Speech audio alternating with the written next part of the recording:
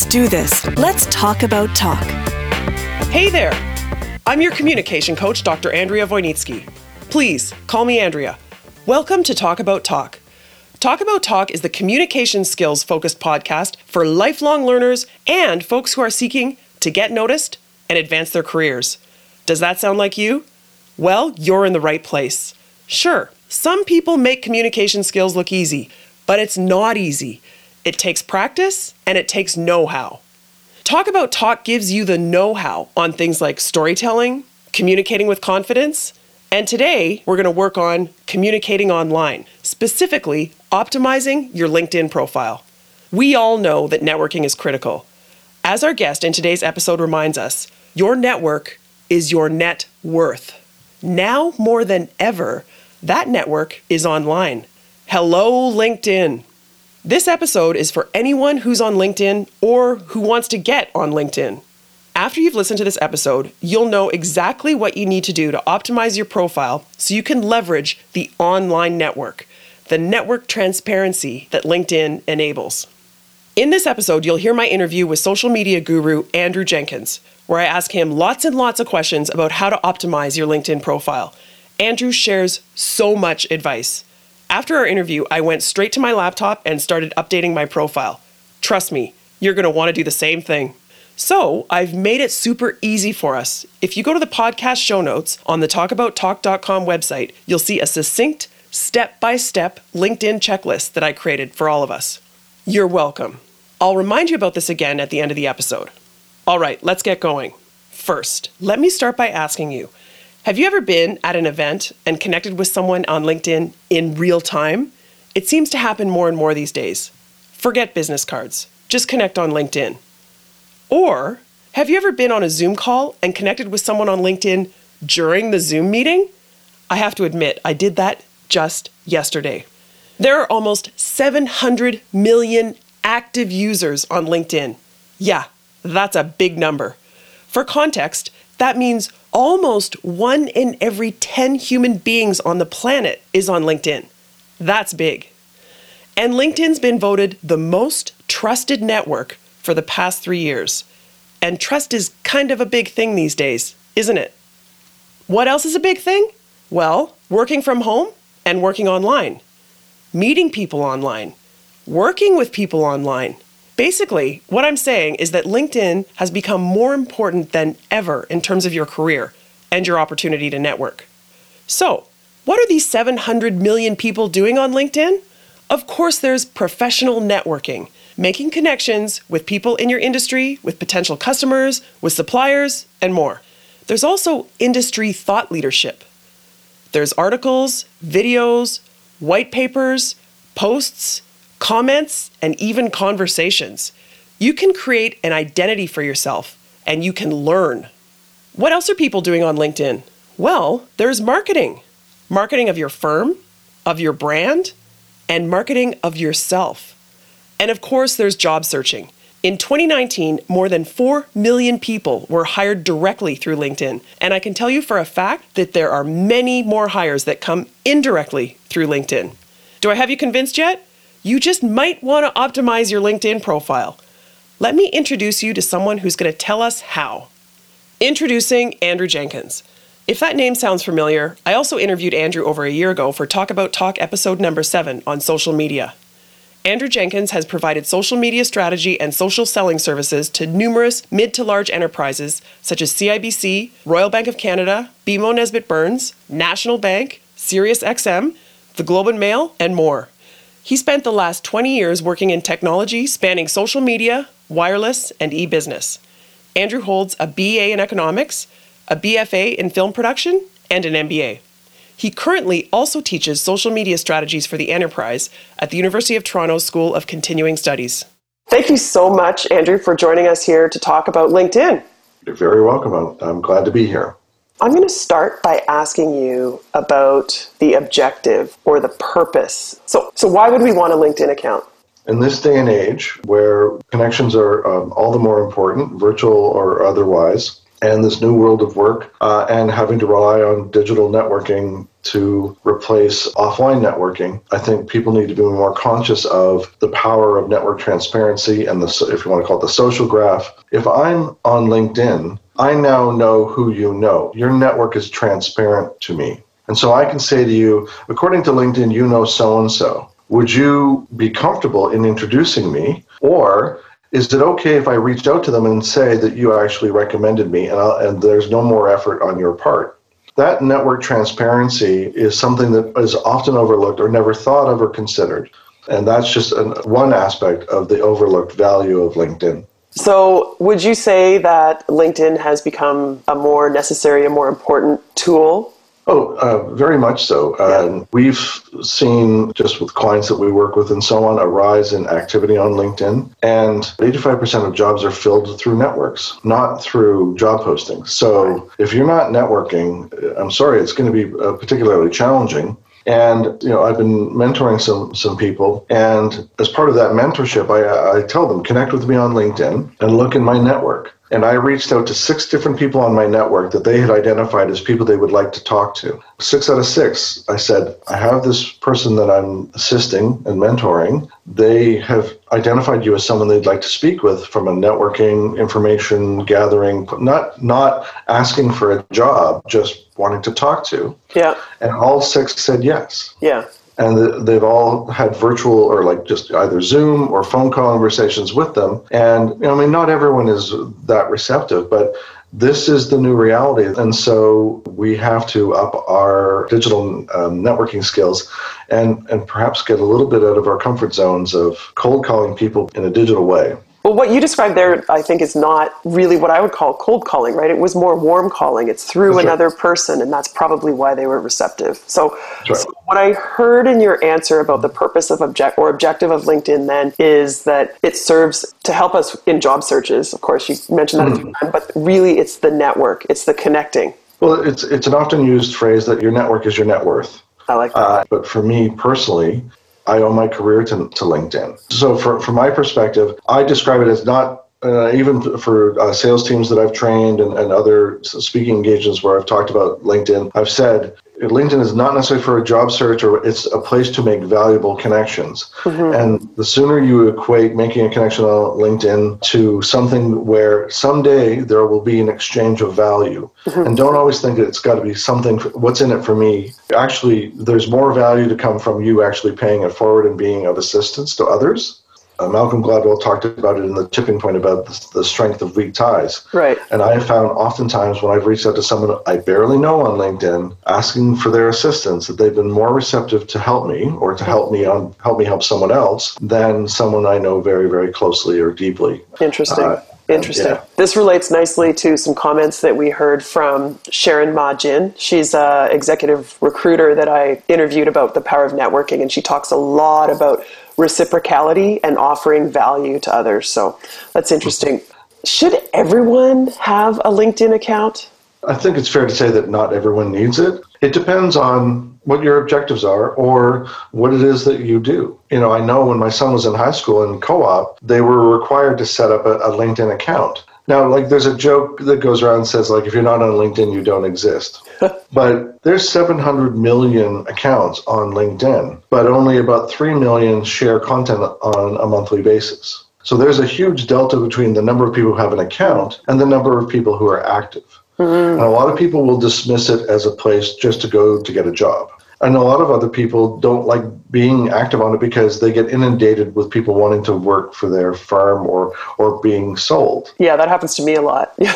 Well, and me too, and I think we'll probably touch on that later. Yeah. But this idea, though, that it is a social network, but it's a professional social network. And so the analogy I use is you're at the soccer game on the weekend with your kids, and you're on the sidelines with another parent. You don't always talk about soccer. Right. You'll start talking about what you do during the week or other things, and suddenly, they say something, I know someone about that, and suddenly you're networking on the side of the side. And so can you transfer that kind of serendipity into a virtual world through LinkedIn? Yeah, absolutely. So you talked about your son being instructed to create a LinkedIn account. I'm wondering if we can talk a little bit about optimizing our profile. So whether you are creating one from scratch or you already have one and you're looking to improve it, what are some easy things that people can do to optimize their profile? Work your way down. Okay. Starting at the top, often people will just default to their title. Now, I'm not saying you shouldn't have your title. You can, but don't stop there. They've made some refinements. You now have up to 200 characters for your headline. So put your value proposition. What is it you have to offer? What's your strengths, your expertise? You can, like I said, it can still include a job title if you want. If you want to put some certifications like MBA, DBA, CFP, whatever, that's fine, because a lot of people are looking for, well-known credentials or designations. Can you give us an example? Say I'm a vice president of marketing. That's a very generic title. Right. What kind of marketing do you do? Areas of expertise. Again, what kind of value are you delivering to that organization? And can you put it succinctly in 200 characters? What would make me read further down your profile? Now, the other thing to think about, one of the reasons you want to have a provocative or eye-catching headline is when you are commenting on someone else's post and someone looks at the thread of commenters, Yep. and you're all directors of marketing, you don't stand out. There's no differentiation. But if you've got this provocative statement about you, something as subtle as that, and to be more conscious of, it's your personal brand walking around inside LinkedIn. So Right. What is it you're doing to leave these digital breadcrumbs that are related to your personal brand? It's probably the most important thing because, as you said, it's showing up. That's right. Well, and it's the first thing people see when they hit your profile. So there's the three things that are in combination when people first hit your profile. It's the banner image, your headshot, and the headline.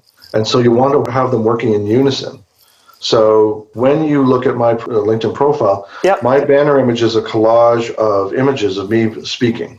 Right. So I don't even have to tell you that I'm a speaker. It's there I am on stage. I speak. Then there's my headshot, which is a professional headshot. So whenever you're at a conference and someone's sponsored a photographer, take the 10 minutes, take the opportunity. But LinkedIn even has a video, it's #WorkSelfie, that shows you how to take a picture of yourself, neutral background with your smartphone. And that's a lot better than a gray ghost. And avoid your vacation pics, no pictures with remnants of other people. The number of people that I've seen use scuba diving. What about the background, the banner ad? Because I've seen people there putting things like scuba diving or whatever, where it's kind of showing that they have another side to them. Or Well, you raise an interesting point. So I've worked one-on-one with some executives on their LinkedIn profile. Recently, I was working with a partner in an accounting firm. And I said, when you think about the banner image, we can use it to humanize you, to show other aspects of you. What is it you would want to convey with an image? And he said diversity. He said, I like to work with diverse teams. I really evangelize diversity in all its shapes and forms. And so we found an image that was representative of that theme.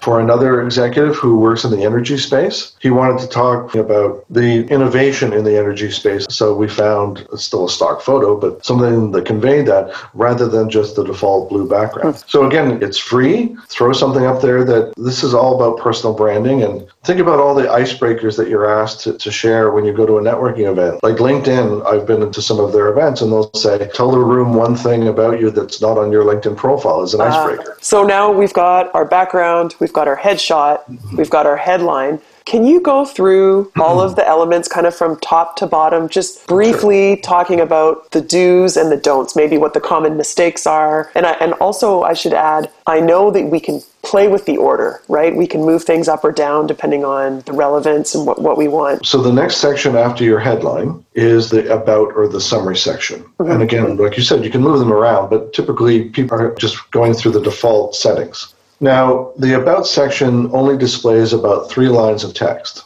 So this is where I tell people, give thought to what those first 3 sentences say. It's the opening of your story. Below that third line are 2 words, see more. Right. And what would give me cause to click see more? Right. And the other thing is your LinkedIn profile is not your resume. This is kind of, I call it the story of you. And the About section is a summary that stitches together all the chapters of your career that are listed below. Okay. So I have a question about the about section. I've noticed some profiles that are very impressive that do exactly what you said. They kind of draw you in, so you click on see more. Should it be written in first person? So I help companies, blah, blah, blah. Or should it be in third person? Dr. Andrea Wojnicki, right? It should be written in first person. Imagine if your summary went to a networking event on your behalf. Okay. It wouldn't be talking about you in the third person. This is not Seinfeld. This is you talking about yourself. Write it as if you're trying to build rapport and trust. Okay. You've got 2,000 characters, so take advantage of it. Mm-hmm. The other thing is, I don't want to say keyword stuff, but I was just thinking that. Some of the things that are written there are going to aid your being discovered. Right. And so you can list your areas of expertise. I've seen that in the last 6 months. I've noticed a lot of people changing their about section to introduce themselves. And then at the end, it lists their areas of expertise. In fact, I did that as well. Like I have courses and coaching in the following areas. I did a bit of a hack. And this doesn't stop anyone else from doing the same thing. So well, we're all going to do the same thing, Andrew.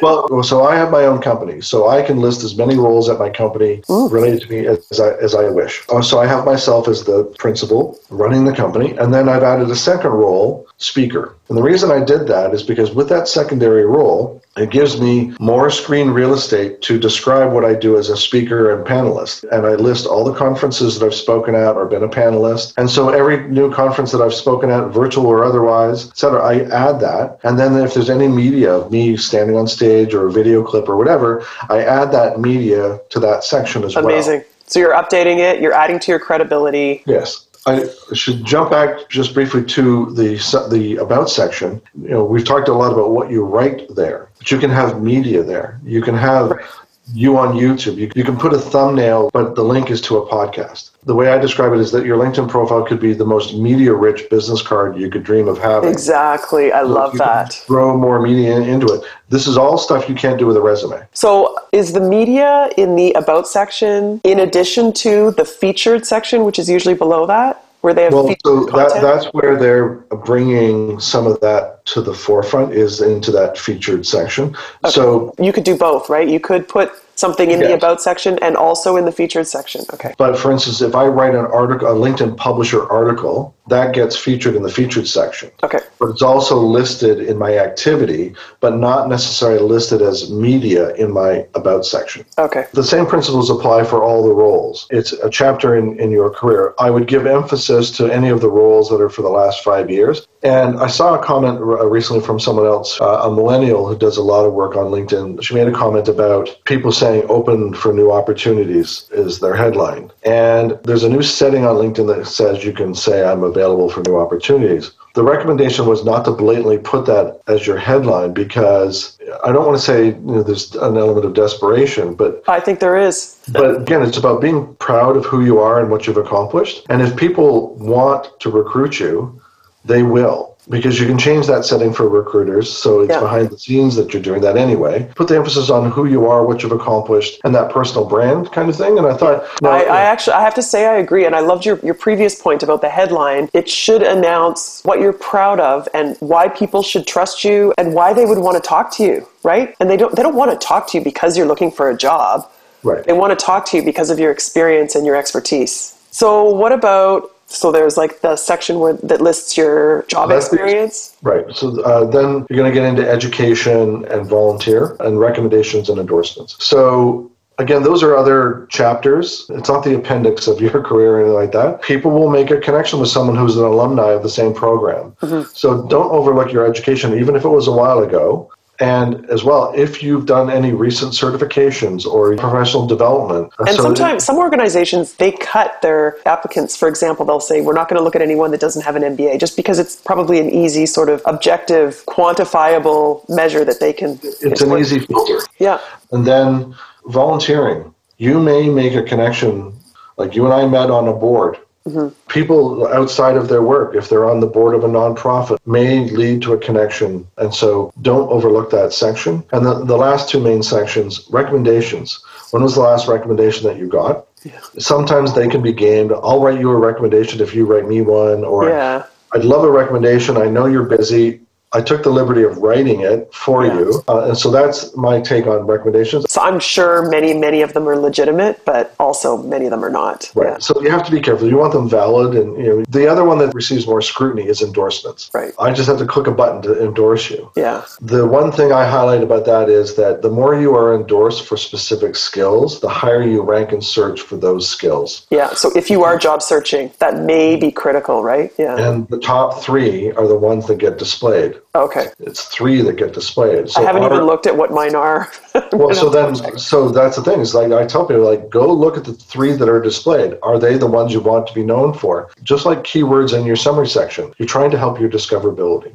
Right. And then I guess the last thing is interests, right? You can follow organizations or people and then they show up as interests. Does that matter? Right. Well, sometimes you forget what you clicked on. Right. Yeah, I don't want that there. And so they were showing some of their political affiliations. Yeah, that's not good. And they're so far down your profile, like they're not a priority. But I just flag it as just be mindful of what's displayed there. That's all. Mm-hmm. We've been hired to do social audits on executives that were being considered for senior roles. And, in one instance, they were going to be a CFO, and we found nothing. And so we delivered the audit, and they go, well, there's nothing here. I said, well, that's what you want. There's nothing, there's no red flags. They were clean. Think about every digital breadcrumb you leave. Yeah, so the social audit is an interesting topic in and of itself, right? So I know a lot of senior executives who have no digital footprint, really. They may have, like you said, a placeholder on LinkedIn or a placeholder on Facebook, but that's really it. Is that a good thing? Is that better than nothing? Or well, there's 2 different audits. There's the auditing of their own digital presence and digital breadcrumbs, and then there's have they been talked about? Just because you don't have a LinkedIn account doesn't mean you're not being talked about online. Now, for many people, if it's a small business, fine. Like, you can fly below the radar for a very, very long time. Okay, so I think that's a great insight, right? You have a digital footprint, which may include your social media profiles, but it may include articles written by your firm or by journalists or whatever. So Google yourself, as you said. Have someone Google you, because Google now is so tied to our own search habits. Yeah. Have someone else Google you, because approach the search is not going to be tainted like it would be for you. Or just don't use Google. For those of you who have not watched the movie on Netflix, The Social Dilemma, someone who worked for Google actually at the end says, I use Quant, Qwant, to do search because it doesn't track your history or keep it. Fascinating.